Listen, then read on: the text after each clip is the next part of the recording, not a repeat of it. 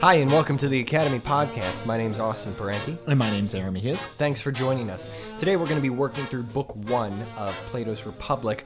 If you haven't already, go back and check out the previous episode where Aaron did a great job of breaking down some of the historical context and the major players of this dialogue. So totally go back, check that out, and keep that in mind as we work through this book. We're going to start just right from the beginning. And the book starts, Aaron, with a discussion between Socrates and this old man. Right. Right, exactly. So to begin, the dialogue starts off with Socrates speaking to Cephalus, who is an elderly man, and they discuss the virtues of the elderly and the idea of right being telling the truth and paying your debts. And then once they finish up their brief talk there in the beginning of the book, then you have Polemarchus, who then takes over the conversation, who is Cephalus' son, and states that what is right is giving a man his due. And that's what sets Socrates off. Not in like a mean way, but it's like, okay, now there's something we can pick apart, and it becomes a dialogue about the nature of justice from there. Right, exactly. Okay. So then how it starts is that they just kind of end up at this guy's house and they just start talking about the nature of what is right. And then so Cephalus has a claim that it's about being the truth and paying debts. And then it's a very legal definition. Right. And then Polemarchus then carries on that conversation. And where an even more legalistic definition being what is right is giving a man his due. And then Socrates ends up questioning him. And getting him to the inadequate conclusion about that definition of being classic Socrates. Mm-hmm. So in the beginning, something that struck me is how much Socrates seems to respect the elderly. I don't know, I don't want to just make this all about how they were different than us, but nowadays we try to do everything in our power to not be old, like physically and mental, we try to really keep our youth, but this book opens immediately out of the gate. They're talking about all these great virtues that I personally have not really considered with age. Is that something that was common to Athenian thought then, or was that kind of, from what Socrates' original thought? Right. I don't know. Right. So for Socrates, he would emphasize the necessity of having experience and being greater in years in order to sufficiently exemplify virtue. I believe he had a very firm understanding of the necessity of having experienced life and having gone through it in order to really be mature in your principle. Mm-hmm. Because being a young man still leads you to be immature, hot-headed, great in spirit. Right. And so it's not saying that you can't express virtue, but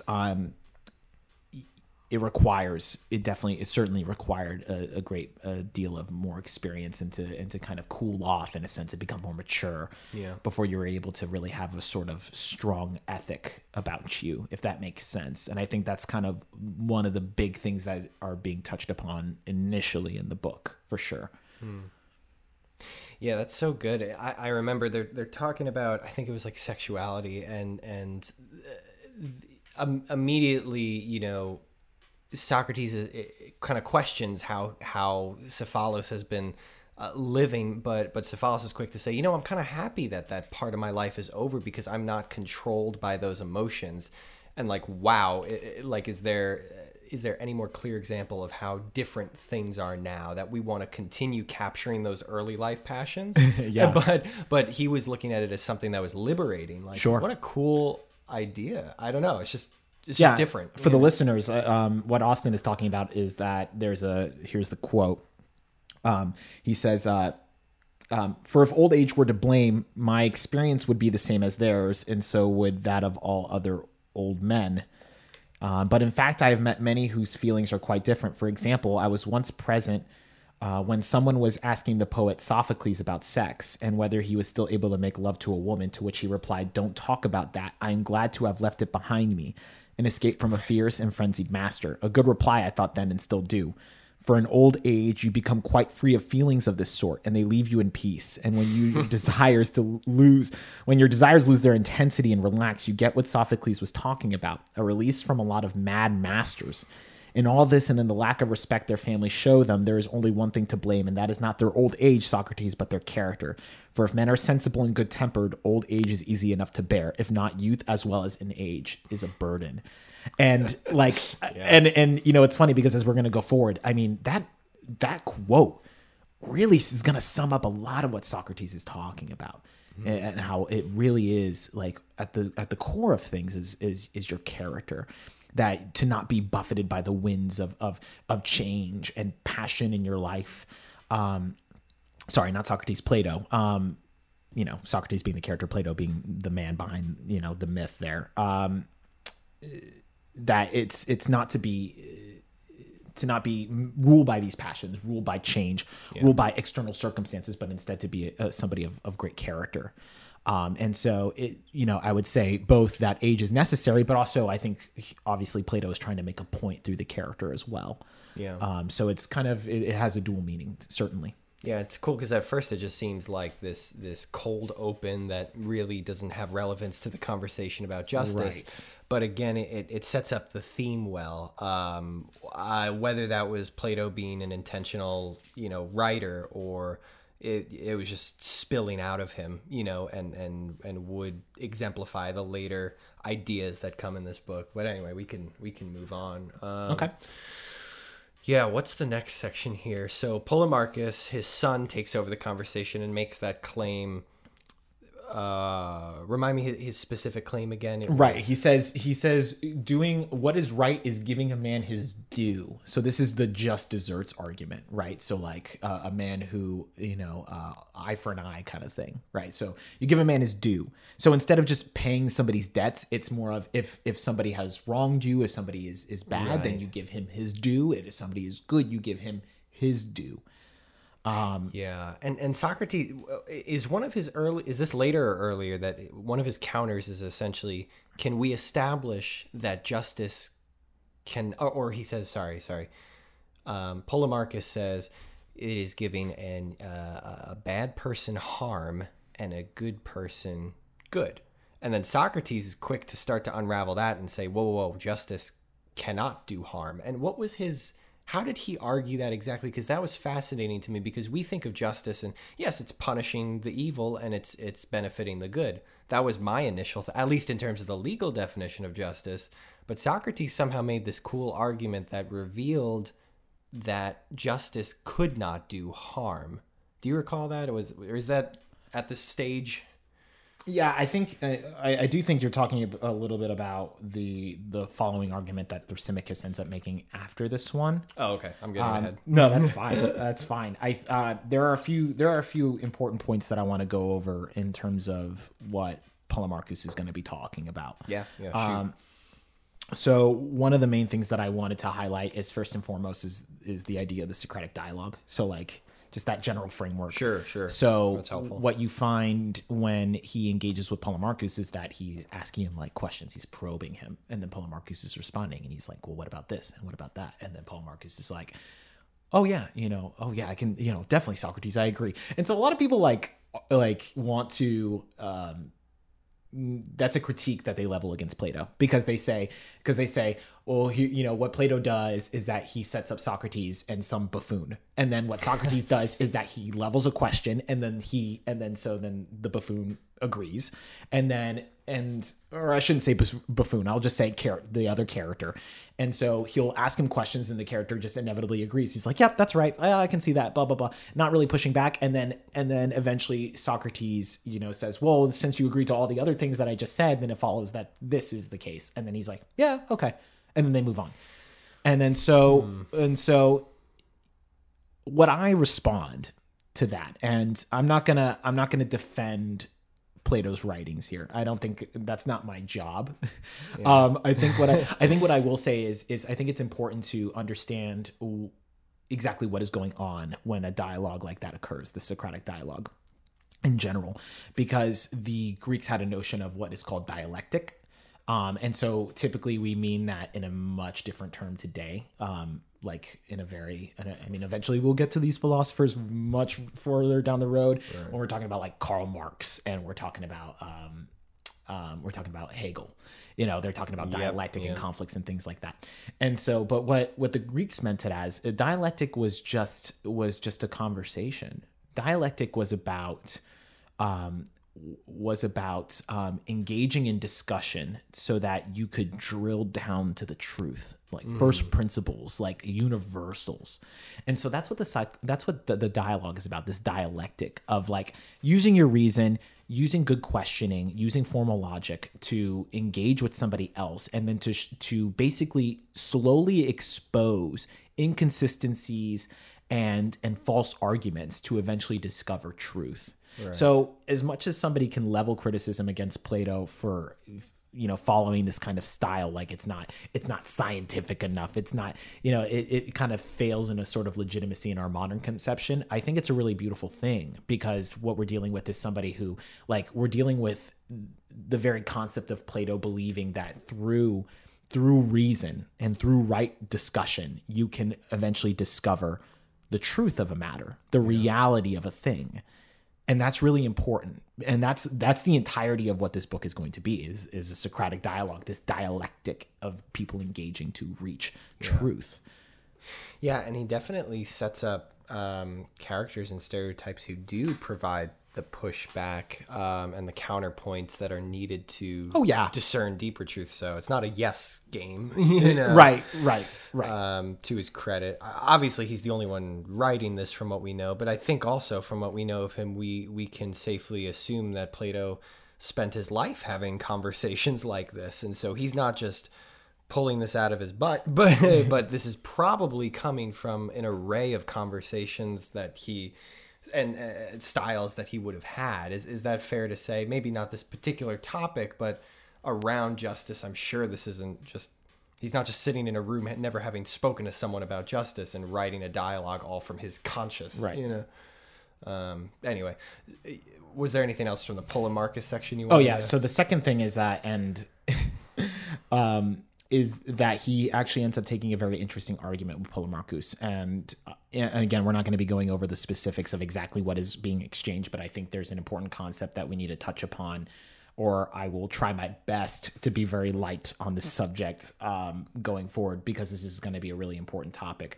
And so it's interesting because he talks about justice being, instead of taking the angle of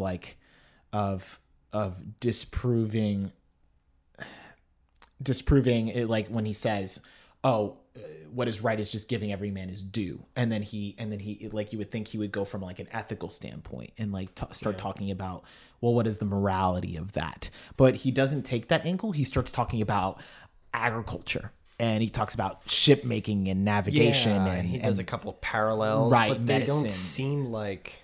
Right. It's weird to level like music against justice. Like that seems like art versus, at least to my 21st century mind. So help me understand why that was his go-to, or was it just as foreign to these guys he's talking to as it is to me? Socrates is reframing the entire conception of justice in this section. Like, I know that's like crazy, and then he only does it in a few pages, right? Before we really actually enter into the dialogue, he's essentially reframing exactly how we conceive of justice, because we think of justice as this far off, like very elusive thing to us, that it's like, well, I guess it's the courts, it has something to do with like law, scale, scale, some woman, liberty, I don't know. And so he reframes justice as being a skill, the same like in the same way that a carpenter has a skill in woodworking, or a doctor a skill in medicine. He reframes the idea of a just man being, having somewhat of a craft, like justice being a craft. And so that introduces us to the concepts of techne and episteme. What did you say to me? So what that means is, so for the Greeks, and again, I don't want to get into Greek etymology because we're going to have plenty of time for that. But the techne means like skill or craft, generally speaking, like a trade, but not in the way that we like. It's not a job. Like he means the actual like an actual craft, like the art of carpentry, art of the art of like cool. of a thing, like medicine, navigation. He uses he uses medicine primarily as the example in his books. And then you have episteme, which is if you can, I'm going to oversimplify it, but it basically means theoretical knowledge. Yeah. So techne is basically, you can compare that to practical knowledge of a craft. And then episteme is the theoretical knowledge of that craft. So playing piano versus studying higher level music theory and understanding harmonics. Sure. Right. That's your a great fingers example. are doing one and your mind is doing the other. Yes. Or another example. Yeah. Or another example to kind of help out would be, let's think of architecture and construction. Okay. Oh yeah. Okay. That makes sense to me. Because I mean, again, we're going to go far deeper into this, hopefully. But like episteme takes on a very mathematical kind of conception for Plato. Okay. He basically episteme would mean like the realm of knowledge, theoretical knowledge that then informs our techne. So let me surmise is that techne, your craft, has a purpose, it has a function, and it has a goodness to it. So what you'll be dealing with is like, let's go again with the carpentry example. So the purpose of carpentry is to use wood to build things. But then if somebody built a, let's just say like a shack of wood, a carpenter was like, oh, I'll hire you to build this shack. So then you build the shack, and then you would say the shack that is blown down, when a wind comes by, that is not good. But then the shack that holds up for generations and has, solid foundations and just great woodwork, like that is good. And so we would say there is bad technique and good technique. Right. And so, however, how do we know? Now this is getting into the theory of knowledge, which we would call epistemology, the study of how we know things. Right. But good technique is fulfilling the function of that craft to its perfection. Making a breastplate of armor that stops an arrow. Making a shack that holds up. Medicine that cures a sick person. Right. Fulfilling its purpose. Exactly. Okay. It has a function. And so what informs that function, the knowledge of that function comes from episteme. And so you're kind of getting at what is good, right? And that's going to be the question of the book.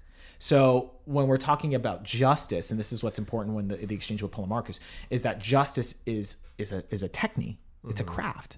And so what is the purpose of justice? What is the completion and the goodness? Okay. Yeah, the goodness of the craft. So how do we how do we accomplish that? So then you get into the episteme, where it's like, well, what is my theoretical knowledge of justice that informs me about how to accomplish this on a theoretical level so that I can apply it practically in the technique of justice. So he's reframing it. So he ends up saying, let me see if I can find a quote here. He goes,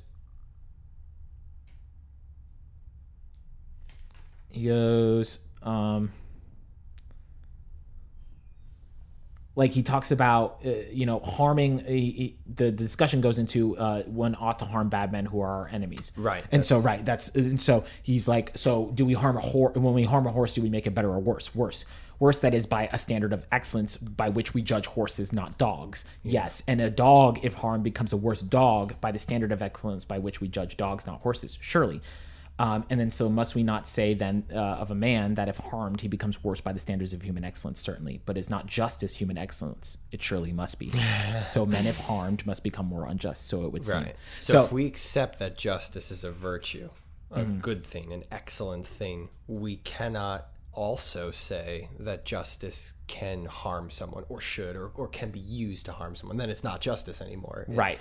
But this is what requires that episteme, a theoretical knowledge of justice, right? Because the craft, like a good craft, like a horse trainer, again, to go to that example. If you're a horse trainer and you're harming the horse, and it's like, well, you suck at your craft, because here's a horse, it's a nag that's not going to move, and it's beaten, it's downtrodden.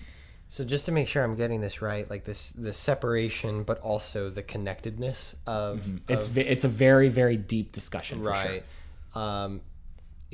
So I got my undergraduate in film studies, and so there were half of my classes were about production and actually having my hand on the camera and learning that art form, but then the other half were theoretical. And what was weird was that the faculty members never crossed over, right?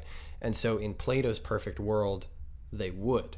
Oh, absolutely. Right. Like the theorists would also be practicing well. Yes. And the practitioners would be theorists. Yes, and you're definitely going to see that in the book. But in at least my portion of academia, in film studies and probably most art studies, I would think there's division where Socrates wouldn't have, or Plato wouldn't have put it there.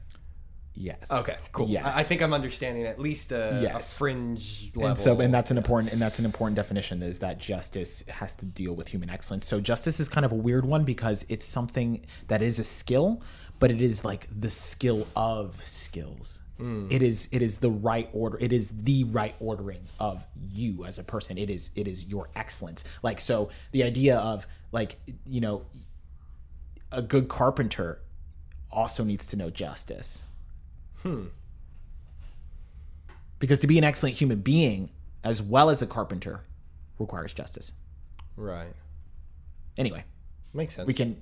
So now we can continue to move. Yeah. So justice has actually not been defined at this point, and has only been demonstrated as a technique, a skill, and it's excellent. Yeah, and has a function, and to achieve that goal of happiness or excellence, and so we define justice by what it consists of, its action. So like a technique, right? So like that purpose, so how do we know justice? Well, we know it by what it produces, by its actions. And it produces an excellent man is what Socrates would say. Okay, that's a cool way to look at it. Exactly. So that word, that function is actually the term ergon. So like and it has to do with, like, we think of function as like a watch telling time, but for the Greeks, it's like you almost have to know Greek to really get into this, because like for them, function is about purpose. Like they use the word purpose, So then that's when you have Thrasymachus. After that, he's the a-hole, right? He's the one who just comes in and starts saying nonsense, and then it takes like 20 pages to throw him out. Oh my gosh. Do you want to try to explain what his disruption is about? Yeah, so Thrasymachus kind of just jumps into the scene, and he starts throwing accusations at Socrates, and he kind of he taunts him. He's like taunting him. And then he claims that justice, or what is right, is famously he claims that it is the interest of the stronger party in favor of the weak. And so that's kind of a very famous Machiavellian realpolitik. So it's just a tool used by powerful people to get what they want at the expense of the weak. Am I okay? Right. It's whatever, and he develops it further by saying, whatever is in the interest of the stronger party. So once again, for the sake of just quoting, let's go for it. So he's, he just laughs at him. He's mocking him. He's going back and forth, and they're actually really like sarcastic to each other and really sassy, which is kind of funny. And so he's like, "Oh, give me your." He goes, he's like, "Oh, come on, tell us what your definition is," and he's being all coy, and then eventually, "No, I'm not going to. I'm not going to do it. I'm not going to do it." And then he says, "Listen." Then he replied, "I say that justice or right is simply what is in the interest of the stronger party. Now, where is your praise? I can see you're going to refuse it." It's just so unnecessary, because everyone else in the book is just so like civil, and then he just comes out of nowhere. Right. And now he is he's a sophist, right? He's the sophist. And so is Plato just being harsh? Plato is literally just wanting to have some sophist guy because he hated them. So he wanted to have a sophist just come in and act like a moron, like an idiot, and he wanted to mock him. Now, what I remember from sophists from college is that they did not believe in objective, knowable truth. Is that a fair summary, or? Yeah, it's hard to kind of pin them down because it's not like they were not a cohesive school of thought.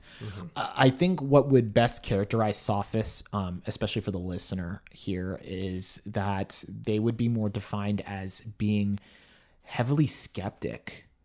They would be, in all honesty, sophists would be very relatable to us today. Because they're incredibly skeptical. And yeah, they do engage in a lot of what we would call moral relativity. But really their main concern was always just good rhetoric of just making young men just good politicians. Right. Without the wisdom. Yeah, it was right. Exactly. Because what Socrates was mainly concerned with was ethics. Like his was a philosophy of ethics, how to behave correctly, what is good, like what is morality pretty much. Whereas the sophists were very much about making money and saying, yeah, gaining power and just being, and then they were just skeptical of any system of morals, of how could you know that?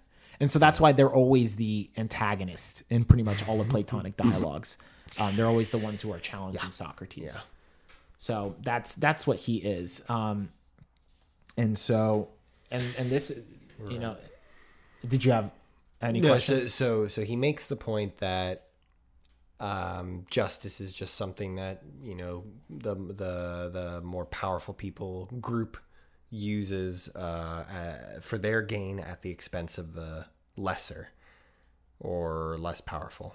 Is that a decent summary of his initial argument that kind of sets the room on fire? And then, so what was the way that Socrates argued out of that claim? Right. So if Thrasymachus's claim was that what is right is in the interest of the stronger party, as against the weaker party, it was like taking advantage of them.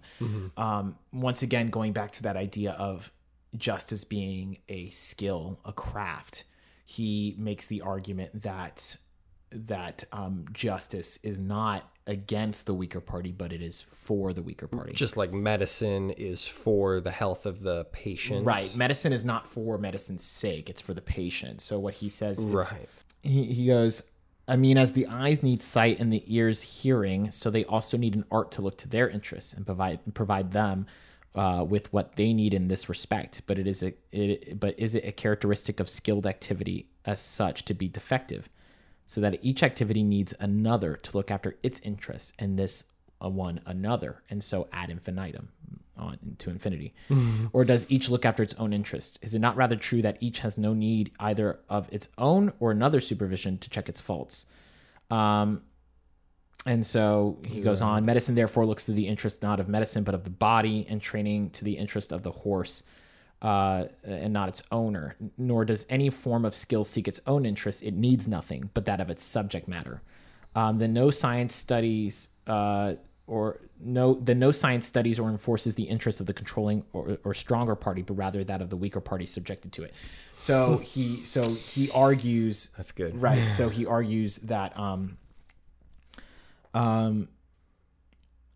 that justice, right, is because it is a skill of achieving human excellence and happiness, that it can't be concerned with its own self, with the interests of the stronger party.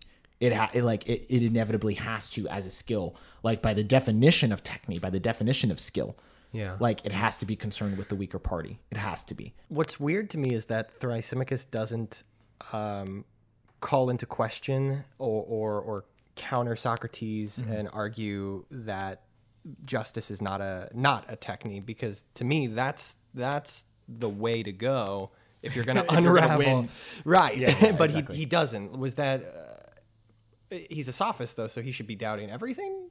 Or am I giving them too much credit? I would give 2 points to that statement. One, it's Plato's book.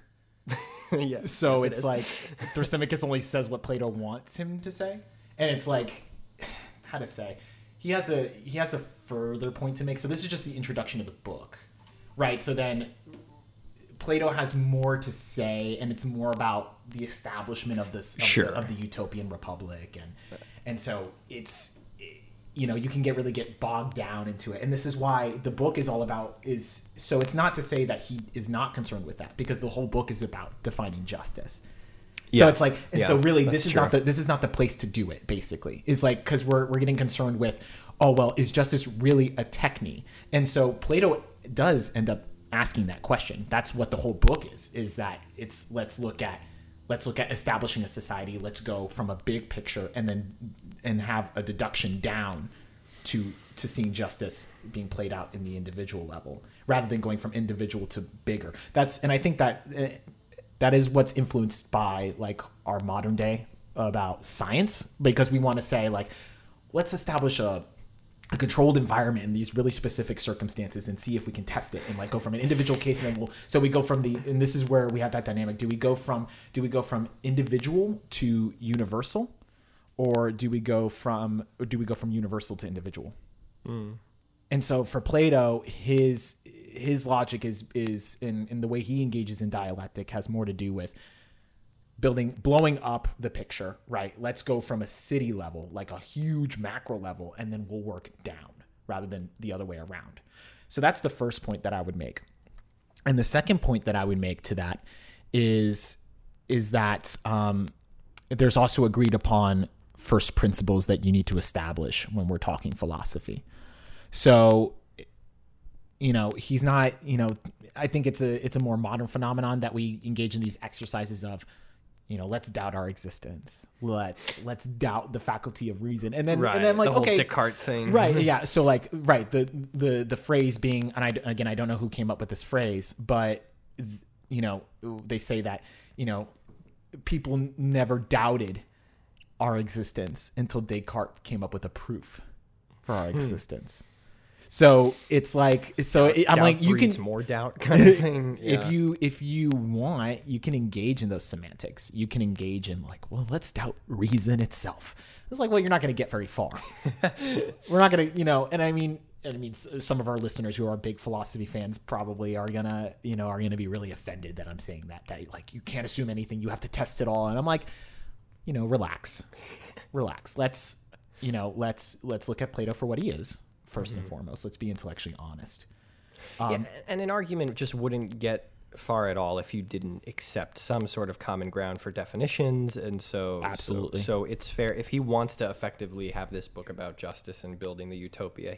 They have to. Okay, I get that they have to agree on at least that. Right, and then also it leads into the question of what is this book really about, right? Which is what we kind of talk about in the context, right? Right. Like maybe because if you want to take the view that it's a strictly political work, we're not going to get bogged down with talking about Thrasymachus, right? We're not going to talk about like because he's only in the first section, right? He's literally he disappears after this. Like we're only in this little part, and so it's like if it's just politics and we're just talking about setting up an oligarchical city, like why are we going to get caught up in this? Sure, that's and fair. and if it's a metaphor, then we still need to establish the city. We still need to talk about how all that's supposed to be run.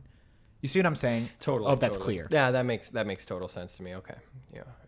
So then after Thrasymachus makes that first initial argument, Socrates counters it.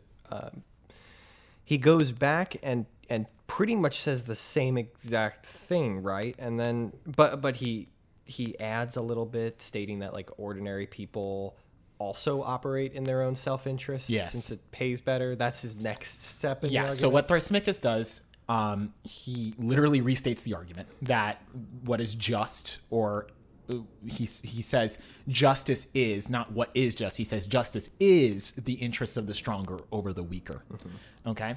And so he restates it. And then the second thing he says, and then that can be broken down in a few parts. So the next part would be that everybody pursues their own self-interest. So he's like, you can take the unjust man and the just man, and then they would both be pursuing their own self-interest in their daily lives.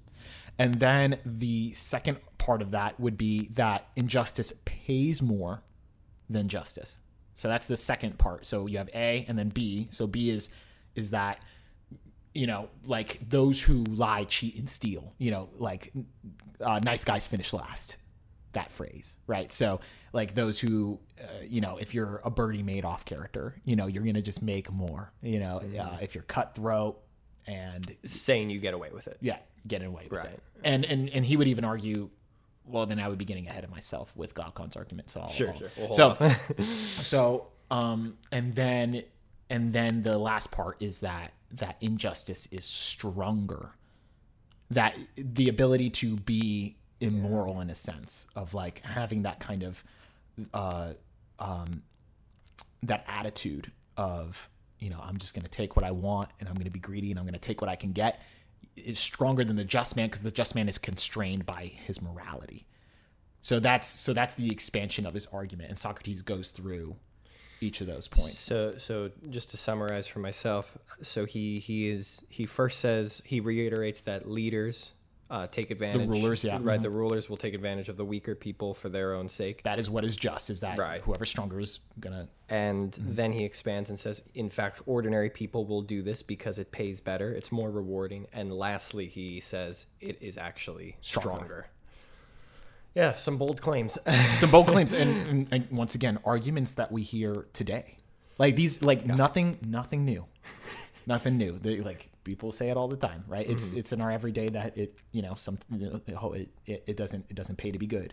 Man, I want to get to the reign of Gyges, but hold me back. Okay, so what does Socrates say to this before we get into that? Right, good question. So what ends up happening is that the first thing that Socrates touches upon is, once again, like arguing against that idea that it's the interest of the stronger over the weaker. So what happens is that Thrasymachus uses the analogy of the shepherd and the flock. So what Thrasymachus is going to say is that, hey, listen, you got a shepherd and he's leading a flock of sheep.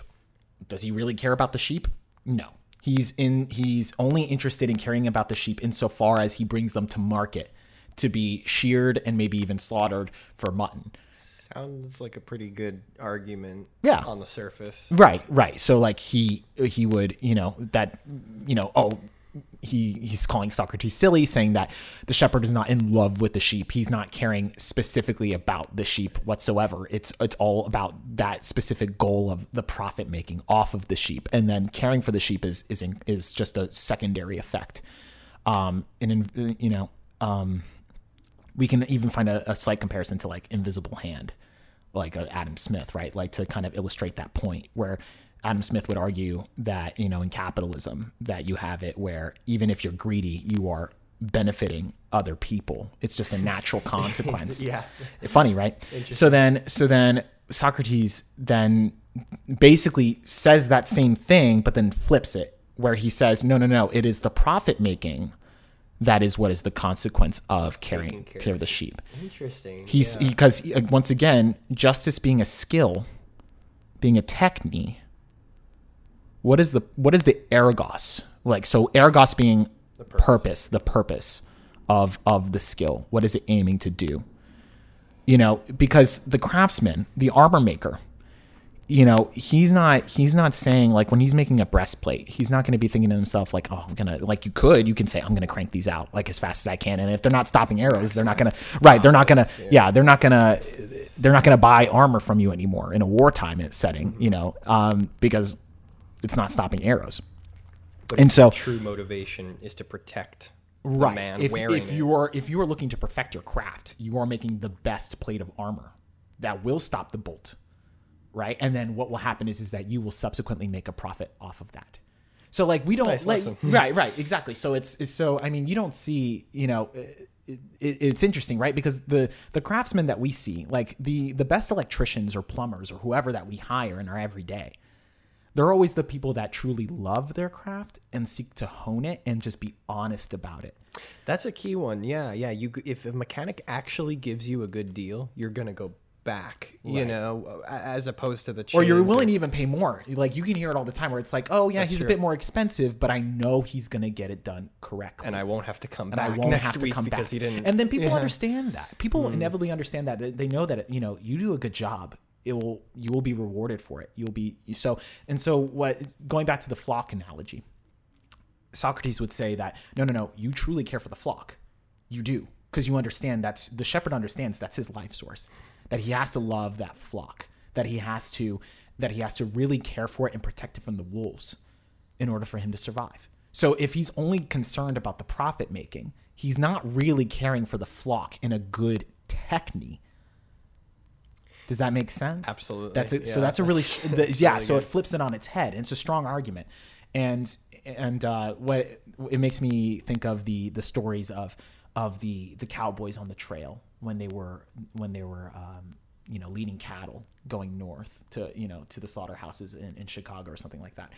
They would, stories of them, they would sit among the cows and they would just play music for them so that they would help them sleep. And they would sing songs on the trail to them and just take care of them in that way. And I think that's really beautiful, right? Just being one with that and just really caring for your craft. So yeah, and you can see that applied pretty much anywhere. And I think that really resonates.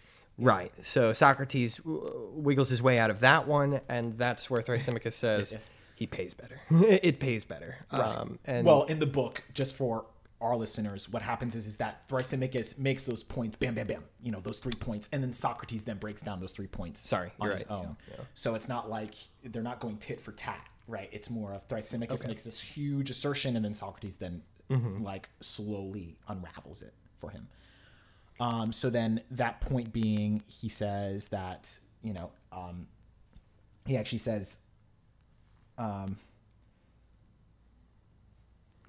far more important is his recent statement that the unjust man has a superior life to the just. That is Thrasymachus' assertion for the second part of this, the second part of his argument, where he's saying that the unjust man has a superior life. And so this is actually, and this is interesting because this argument that Socrates then makes against that assertion that Thrasymachus makes is known by scholars as bad. It is the bad or the weak argument. It's just flat out bad. Just flat out bad. Okay. In fact, in my edition of this book, it is known as embarrassingly bad. Stop. Is the notation. Which edition is that the Penguin Classic? This is, who does this? I think this is Desmond Lee does the translation. So Desi Lee doesn't like that argument. Tell me why. Well, let me find the footnote really quick. Sure. So he is actually using a quote from a book from Cross and Woosley, where they note it as being embarrassingly bad.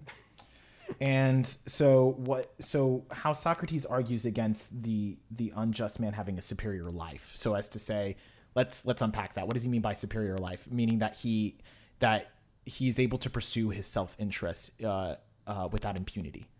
That he's not hampered. He can pursue his own riches and his own desires, without hindrance. Because he's cheating his way out of obstacles that Lying, honest cheating, men would have right, to. Exactly. Okay. And that we all pursue our self-interest, and it's all about, it's all about just gaining your own pleasure. And this is just a big sophistic argument that is just generally being made amongst the sophists, where it's about, like as we said before, it's about gaining power, right? And so the interesting thing is that Socrates continues along the line of justice being a technique, but then what his argument specifically is that how to unpack this? Those two different crafts don't have competition with each other. So he would say that. Now I remember this. Yeah. So then he would say that, like, the musician understands what is the ergos, the purpose of perfecting the craft of music, Which is things in right proportion, being beautiful in their harmony. Okay. Like the right timing, and so basically, or to use a more simple, let's go back to the armor maker. Like the armor maker understands that the purpose of it is to make good armor. That stops the blow of a sword or the striking of a bolt from an arrow. And so they're not competing. His claim is that these two craftsmen, these two armor makers, are technically not competing with each other, because they both share the same purpose. This, like, each of their crafts, each of their technique share the same ergos. And so there's no competition between the understanding of exactly what the purpose of that skill is. So then, yeah, I know you're looking confused. Just let me... yeah, go on. Okay. It's not confused. It's okay. So then the idea is that a just man will not compete with another just man because they both understand what the purpose of justice is and what it's and what it's supposed to achieve. So his assertion is here: so the good man who has knowledge will not try to compete with his like, but only with his opposite, while the bad and ignorant man will try to compete both with his like and with his opposite. So the idea being that, like, if you're unjust, if you are immoral, you are going to be competing against everybody around you because you are just simply looking to gain for your own self. Like, it twists the purpose, and the just man understands his purpose, like what is, like, because again, once again, to go back to the idea is that justice is about achieving eudaimonia, like complete happiness and bliss, but specifically within right virtue and the well-ordered soul. That's what eudaimonia is. It's not just pleasure. It is higher than that. It is in being in right order. It is in living in a virtuous life, a just life. And then you experience a sort of bliss. That's eudaimonia. So injustice is a corruption of eudaimonia, and it's seeking earthly pleasure. Whereas the just man is not going to compete because they understand exactly how to achieve that properly. And so it's, if that makes sense. It sounds like hypothetically yes, in practice no. Is that fair? Because obviously the breastplate maker, is that what we call him? The armor smith? Yeah, the armor smith. He doesn't, he needs to make a living. And if somebody can do his task better and faster, he does, even if they're both honest, he does have to compete. Right. We're kind of thinking of it as about, looking at it in a marketplace setting, right? In an economic perspective, we have the tendency to pull that way of like, the two armor makers are obviously going to compete because they're looking for business, right? But I think what Socrates is trying to do here, and anybody out there can correct me if I'm wrong, but I think Socrates is looking more at it like the just man is not buffeted by the winds of life. That reminds me of my hometown. There were 4 or 5 mechanics, different auto mechanic shops, and I was talking to one of them once, and he said, there are plenty of cars to go around. Yeah. Now, it was he embodying more of what Socrates means when he's explaining that a truly just craftsman is not caught up in competition trying to compete because he was satisfied with his lot. Yeah, Socrates would also say, here, I'm going to read another quote. Throwing a lot of quotes out there. He says, "The just man then, I said, resembles the good man who has knowledge, the unjust man who is ignorant and bad. But we agree that each of them is of the same kind as the one he is like. Then, I concluded, we have shown that the just man is wise and good and the unjust bad and ignorant." So it has more to do with I'm trying to expand the argument here for everybody, is that the unjust man is not only bad, like morally corrupt, but he's also ignorant because he's this goes back to Socrates being all about, and Plato being all about not pursuing earthly pleasures in an earthly life, because eventually we will pass on, we will grow old, going way back to the original, right? The original start of this episode. All of it ties together. So the unjust man is pursuing things that have don't actually please you, whereas the just man has a sort of knowledge that he's not going to compete. He understands, he knows how to achieve eudaimonia. He knows how to achieve true happiness and bliss, regardless of whatever's going on. He is steady and right ordered in his soul. And so he understands the purpose of his craft, whereas the unjust man does not.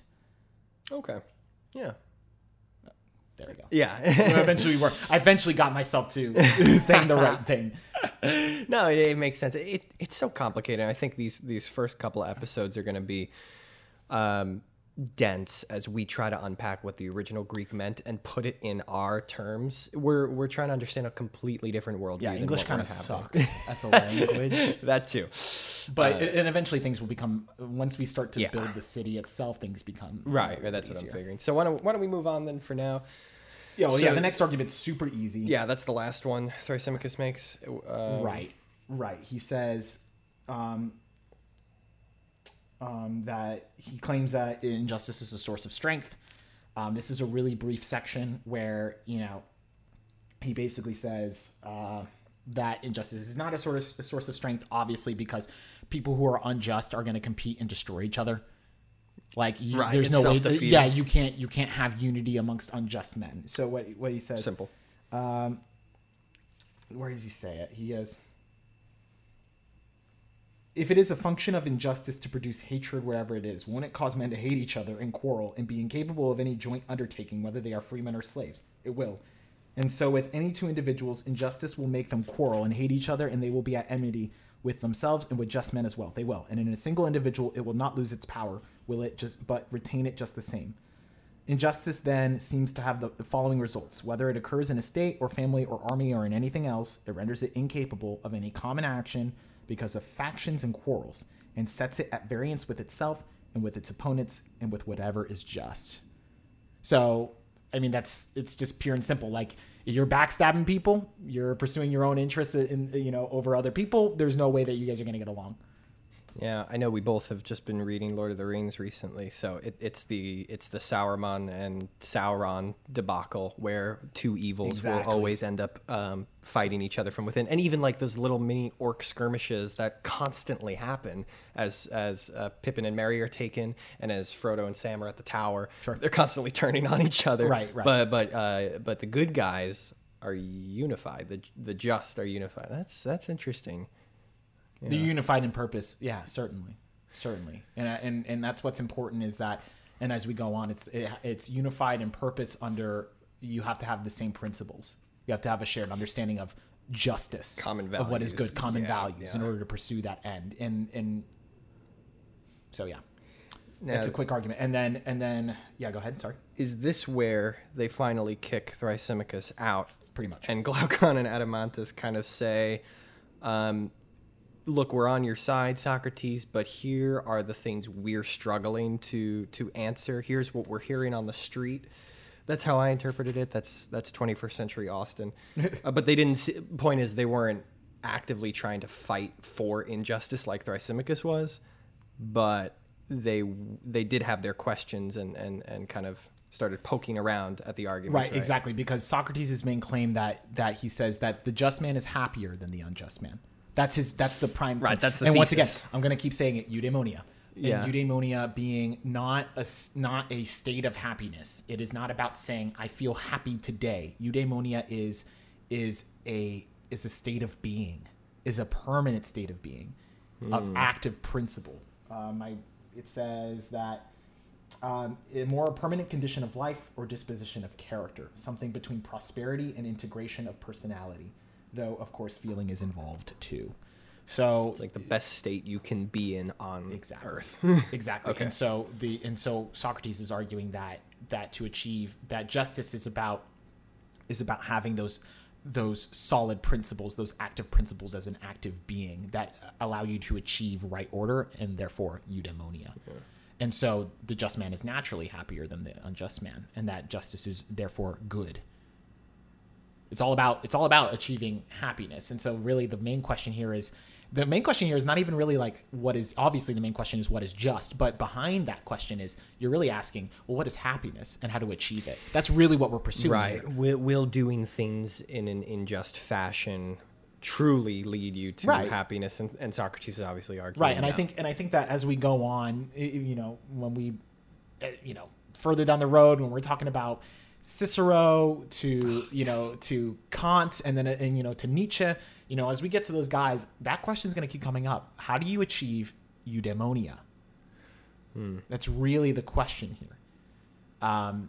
So yeah, that's cool. That's just a little side point. But right, so Adeimantus and Glaucon restate the argument for injustice. This is what's going to set up the book pretty much. The final part to our introduction, so to speak.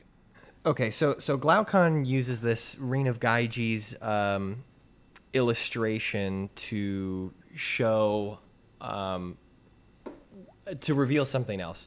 He says that if we all had an invisible ring, if somebody had an invisible ring that kept them from being caught, they would steal. They would take advantage of it totally. And so what he's exposing is he believes, or people believe, I think he's more humbled. People believe that they only do what's right for fear of getting caught. Yeah. So I would put it as morality and justice are matters of convenience. Because and we're gonna get into the Ring of Gyges because I know you want to. Yeah, for sure. And he uses that analogy to say, like you're saying, it's that like when you're left to your own devices, and if you had the power to do so, the just man, if he had the Ring of Gyges that makes him invisible, you are going to pursue your own self-interest. Right. So to highlight that it's only that being just is a matter of convenience. That like that. But even before Socrates can answer that, Adeimantus adds something even like scarier to that, where he says, well, we also only do what's right for reputation, maybe, is another piece of it, that we just want to be known as a right doer, but not that we actually care if we're a right doer. Exactly. And then on top of that, he also says, or we do right because of future rewards in heaven. Yes. Which, and he goes, I'm like, oh my gosh, he's stacking the deck, because then he says, we can, if we do something wrong, we just offer sacrifices to the gods. Right. And we're totally if you're cool. wealthy, you just sacrifice, right. and you're in the. So when we say the same thing, like, It right, it's like, it's right, like, oh you, no. Yeah. So like you see that a lot where it's like, somebody who is like a vicious corporate ladder climber, and then they get to the top, and then they just start blowing money all over the place, just giving out to nonprofits, and we would herald them as some sort of hero, Right. when they're a blackguard at heart. And so they take up the case and they say, wait, now hold on a second. You may have dealt with Thrasymachus this way, and we agree with you, Socrates, but we want to get to the truth of justice. We really want to engage in this dialectic. So we're gonna put it to you. So they say, right, like you said, it's a matter of convenience, because you're under social pressure, right? We're all the agreeing. rules. Right, the rules. And then you have it's a matter of keeping up of appearances. And two is that you keep up those appearances, but you still pursue your self-interest. You know what I mean? So like, it's still like, it's only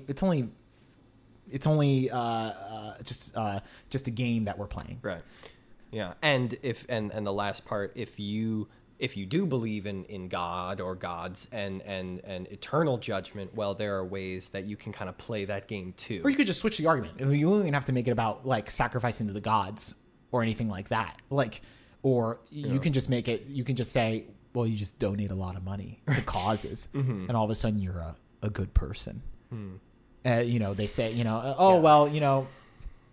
may have done, X, Y, or Z thing, but I'm trying to think of a good modern example of it. Like, okay, let's take like an athlete, right? Let's take, and I hate to say this, I don't want to throw anybody under the bus, but Jameis Winston. Okay. So quarterback for the Tampa Bay Buccaneers. Great currently. hockey player. Oh, sorry. Yeah. and famous quarterback, won the national championship for FSU. He was accused of sexual assault, right? And I mean, any athlete, like, Ben Roethlisberger being accused of rape, or you had that one guy who punched his wife in the head in an elevator and then dragged her unconscious body out. There's a lot, but then they say, oh, well, they give millions to charity. Oh, he throws a ball really far and I want my team to win, so we let it go. You see what I mean? Yeah. And so they have a strong case, these guys. They really level the deck, and that's where Socrates says, okay, here's what we're going to do for this book. And he's like, here's how we're going to actually answer this. We have to figure out where justice came from. Where can we, how does he say it? He says, we're going to build a city from the ground up, a fictional city, and we're going to build it in the way, like a perfect utopian city, the Republic. and when we do that, we will be able to, like, if we are slowly constructing the perfect city, we will see justice being operated on a large scale, what justice really looks like on a large scale, and therefore we will be able to see what it would look like in the individual life, what that really looks like. So that's the proposition, that we're going to go from a universal big picture going down to the particular. So those questions that Glaucon and Adeimantus propose to him, like you said, that they make these really strong arguments, this little section of like questioning him, and then he says, okay, fine, I'm going to take a step back. And now we're entering into the book. Now we're really entering into what the Republic is all about. Well, that's a great place for us to leave off for this week. A really good cliffhanger. So why don't we call it here? And next week we'll pick up with the actual start of the building of the hypothetical city, the Republic. So yeah, guys, thank you so much for joining us this week. As always, if you have any feedback or questions or comments, just either email us at theacademypodcast@outlook.com or leave it in the comments section below. We would be thrilled to hear your feedback. And if you did enjoy, write a good little review, give us some good ratings, and totally subscribe to our social media channels and share this with your friends if you know somebody who would really enjoy this. We would appreciate that. So yeah, have a great week, and we'll see you next time. Have a great week. Thank you.